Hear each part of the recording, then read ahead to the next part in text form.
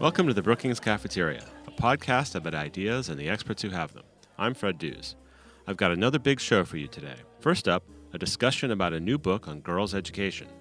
Second, one of our previous expert guests answers a listener's question. Remember, you can email questions to me at bcp@brookings.edu, and I'll get them answered by guests on upcoming shows. And last, the second installment of our new Steve Hess Stories series, in which a veteran staffer of the Eisenhower and Nixon administrations and an expert on the presidency and politics talks about his life and work. And now, on with the show. First up, here's my colleague Bill Finan speaking with Rebecca Winthrop, Senior Fellow and Director of the Center for Universal Education and co-author of a new book titled What Works in Girls' Education. Thank you, Fred. Hello, Rebecca. Your new book has a foreword by Malala Yousafzai, the Nobel Peace Prize winner. She's probably the most visible example of girls' education and a great champion of it. She says in her foreword to the book that the world cannot achieve a sustainable, peaceful, and prosperous future without investing in girls' education. Why is girls' education so central to a prosperous global future? I am so glad you asked that question. That was one of the motivating factors for both Gene Sperling and I, who co-authored this book with me, to write this book, because there is increasing attention in girls' education. And we want to share that message even more widely with those who might be interested but don't know a lot about it. And we did a massive trawling of the research over the last several decades and came to the conclusion, which ultimately became the subtitle for the book, The World's Best Investment, that girls' education really is quite unique in terms of any of interventions that you can do, not because it's a silver bullet. There are no such things as silver bullets, but certainly in developing country contexts especially, it has so many high returns across such a wide variety of areas important for society. So it's really important for better paying jobs and wages for women. There's been a lot of research over time, some contested, but around economic growth. But people are more familiar with that. Girls' education seems to be really good for reducing infant child mortality, for reducing forced child marriage, for empowering women, for improving agricultural yields, for reducing family size, and the list goes on. So an earlier edition of this book came out about a decade ago. What prompted you to put out a new edition? And I'm going to add on another question at the same time. What changes have you seen in a nutshell, too, in that decade, on the positive side, let's say? So when this book came out, it was put out by Gene Sperling and Barbara Hertz as one of the initial publications out of the Center for Universal Education over a decade ago. And at that time, the girls' education movement was not nearly so prominent in terms of broad public awareness of the topic.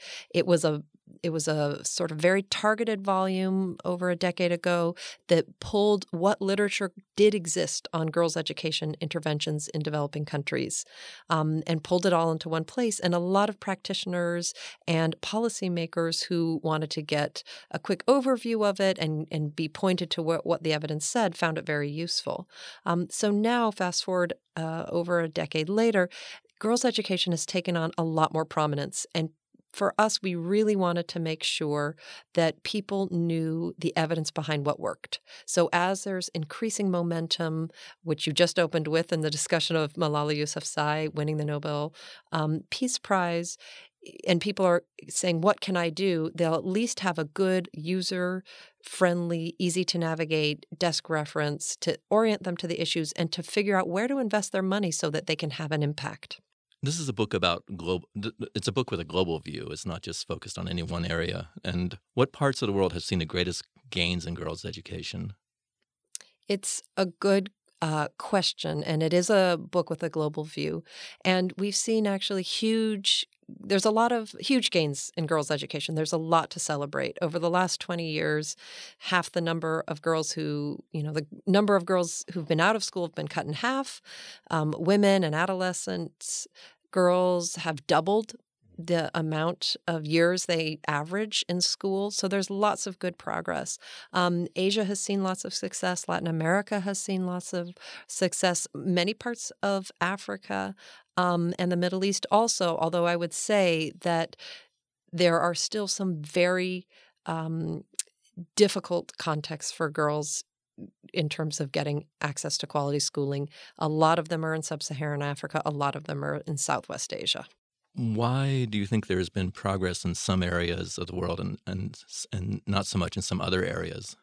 Yeah, it's something that when we looked across the evidence really about, why is girls' education important? What are the returns? What is the story behind girls' education? What, over the last several decades, what were girls facing, 20, 30 years ago? What are they facing now? And what works to help them get a good quality education, which was sort of the three big questions of the book. The second question about the story of girls' education over the last couple decades. Really, 20 years ago, 25 years ago, girls' education was an issue in every single country in the world, meaning that most countries in the world faced a deficit between the number of boys who enrolled in school and the numbers of girls who enrolled in school. There has been a massive push, particularly over the last 20 years and especially the last 15 with the Millennium Development Goals, to make sure that at primary school level, girls and boys are enrolled in equal numbers. So that has been a huge amount of effort that countries have invested in, that external donors have invested in, that civil society advocates have invested in, and countries that have put a lot of effort into that have made a lot of progress. There are countries where that progress has happened, but not as quickly because they haven't invested in as much. But also there's been countervailing winds, I would say, to the girls' education movement in those countries. And so what we found is that there's a couple, we really pulled out sort of 5 big problems that now the girls' education community needs to tackle if we want to go this last mile and reach these last number of girls. So it sounds like you're optimistic about the future. I am optimistic, although it is a long slog. So we're going to have to make sure, that from here on out, we do a much better job of focusing in on the safety of girls. This is a huge issue. Malala, of course, made famous by being attacked because she was going to school, but she's not one of a handful. She's one of many girls who are attacked because they're going to school. We also have to make sure, secondly, that girls, just like boys, are learning really well while they're there. The quality of education has to improve. And then we also need to make sure that they transition to the workforce. Rebecca, thank you very much for joining us today. Congratulations on the publication of the new volume, too. Thank you for having me. You can buy the book or download it on our website, brookings.edu. Just search for What Works in Girls' Education. I've invited you to send questions to my guests via the email bcp@brookings.edu. Here's a question I got from listener David R. for Bill Fry about generations. David asks, there is often mention of the cohort of the baby boomers, and the host mentions that his is the Generation X cohort. But I wonder what statistical evidence might there be to actually define subsequent generations or cohorts or whatever you might call them since the baby boom. There does seem to be a distinct birth rate pattern up until 1964 to define the baby boom, but since then, terms like Gen X, Gen Y, Echo Boomers, Millennials, all seem to be coined without any real definition or basis. Or is there? Other than some cultural markers, what can be said to define post-baby boom generations, if anything? Well, David, here's Bill with the answer. Thank you for the question. I think the most well-defined generation that everybody knows and can recite is the baby boom generation. The baby boom generation is distinct for a lot of reasons. One is because it's such a huge generation, a large number of births, 76 million of them, between 1946 and 1964, on the heels of a generation that was relatively small. Many of them were born during the Depression.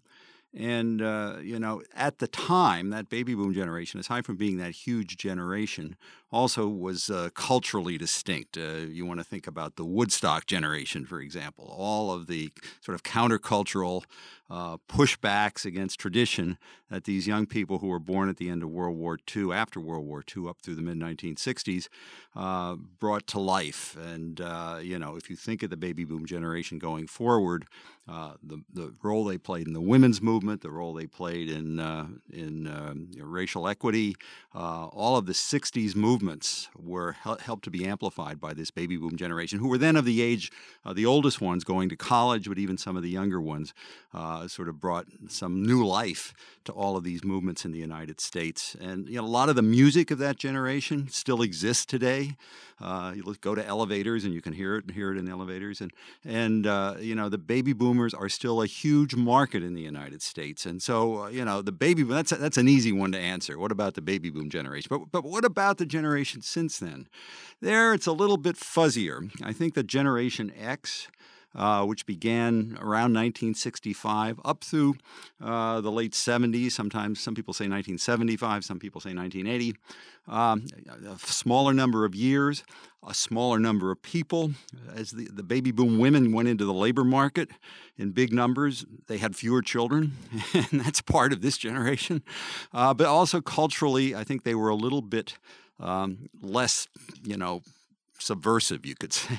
I think they were a little bit more followed the mold, followed the bureaucracy, tried to get ahead as well as they could, although they were a smaller generation, didn't have the same flair or the numbers of the baby boom generation. So that culturally, it's hard to kind of pinpoint a couple of things about the Generation X that are nearly as distinct as the baby boom generation. I think a lot of Generation Xers always felt that they were in the shadow of the baby boom generation.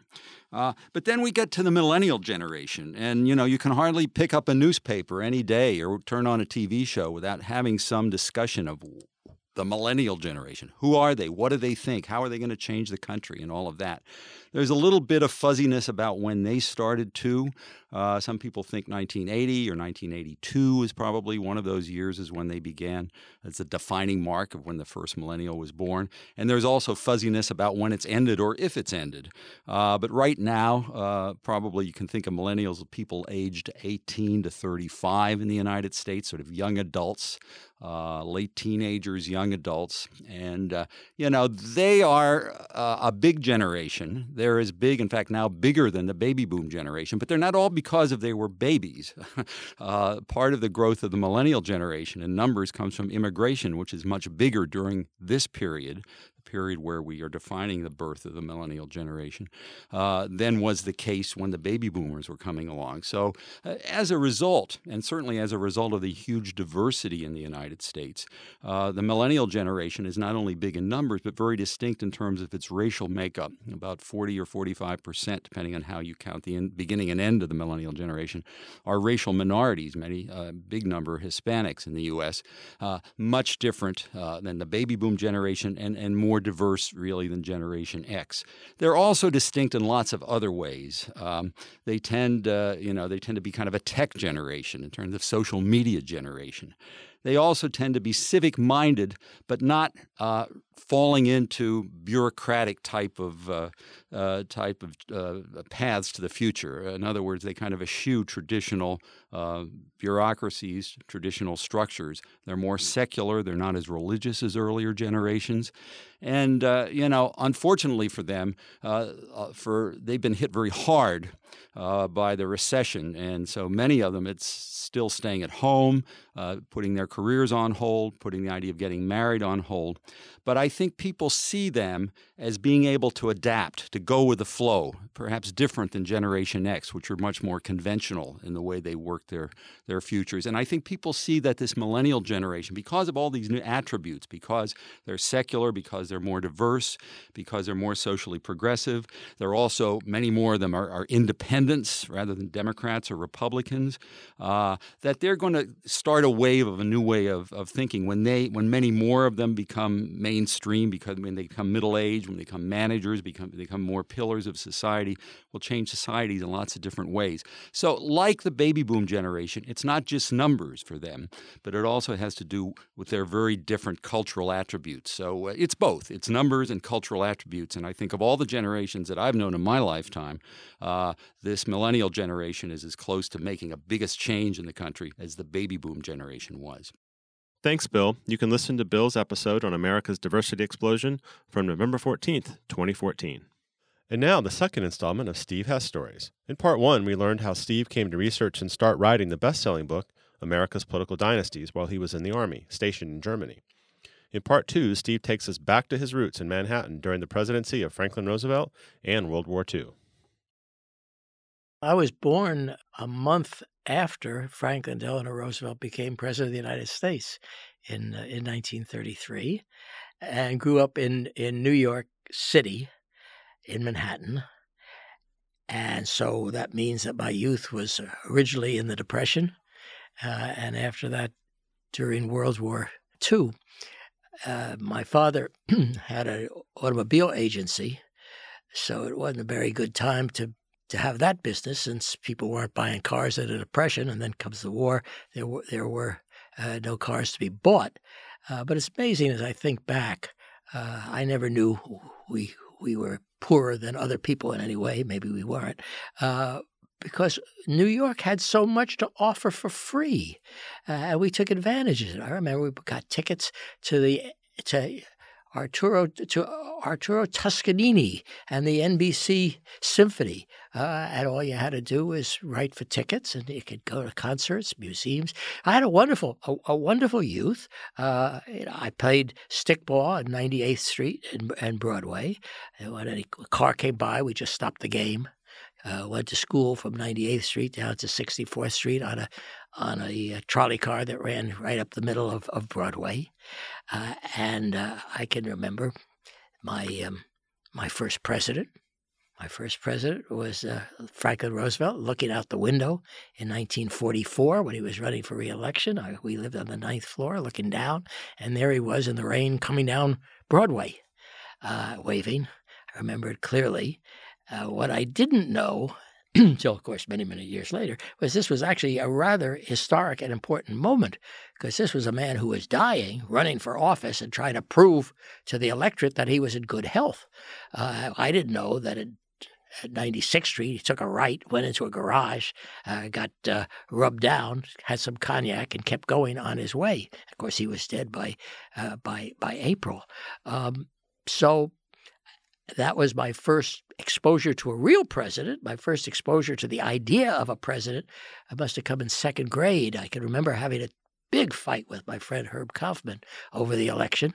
He was for Willkie. I was for Roosevelt. Neither one of us had the faintest idea of why we were for anybody other than probably our parents were. But that shows about when most people, second grade, third grade, start to have some sense of leadership and the presidency. Actually, there were some politicians of sorts in my family, which is why I lean that way, perhaps. I have a great uncle, Henry Moskowitz, who wrote the campaign biography for Alfred Smith when he ran for president in 1928. I sort of love that because I wrote a biography of Nixon in 1968 when he was running for president. But the really important politician in the family was not blood relation, but was Henry's wife, Belle Moskowitz. Belle Moskowitz, and there's even a biography of her, she turned out to be one of the leading advisors to Al Smith, who, of course, became governor of New York before he ran for president. And I never met her. She died before I was born. But I learned something just about stereotypes or prejudice, because I just assumed here there's this woman who was so powerful that she must have been a real battle axe of a woman fighting for her rights. And then this biography came out, and it turned out that she was a woman who sat in the corner during cabinet meetings knitting. Everybody shot off their mouths, and the governor turned to her and say, Mrs. M., what do you think? So an entirely different image. It needn't have been battle axe at all, and apparently she wasn't. But I must say, since I've written a book about families are fascinating, and it's forced me from time to time to look into my own family, and have found one quite remarkable person who was a aunt of my mother's, and we didn't know too much about that part of the family because my mother's mother died in childbirth, and she was raised by her father's family. But it turned out that she had an aunt. Her name was Rose Livingston. And I would see her as a child, have vague remembrances of her coming and the two of them sitting and talking in the kitchen, having tea. She was a little old lady who wore very starched suits. And my mother told tales about her that I didn't quite believe. But only a few months ago, I thought I'd look her up. And I found an article. Now we can find anything. It's a marvelous world where we go into the internet and find anything. I found an article about her in the New York Times, quite a large article from 1912. And it turned out that my mother's great aunt was known as the Angel of Chinatown. She was paid, she was a social worker as such. I think she was paid by some philanthropists, rich people, and she would go into the brothels of Chinatown to try to bring the women out. And the article that was about her said she had rescued 33 women that year. And wow, hey, I'm related to her. Get more Steve Hess stories on our SoundCloud channel and learn more about his book at brookings.edu/political dynasties. And that's all for this edition of the Brookings Cafeteria. Stay tuned for our next episode, A Year in Review, where I'll present the best from the Brookings Cafeteria in 2015. My thanks to our audio engineer and producer, Zach Kolzer, with editing help from Mark Holscher, artist Jessica Pavone, an online support team of Carissa Nietzsche, Rebecca Visor, Eric Abalahan, and our intern, Karen Whale-Gerges. You can subscribe to the Brookings Cafeteria on iTunes, listen on Stitcher, and remember to send feedback email to me at bcp@brookings.edu. Until next time, I'm Fred Dews.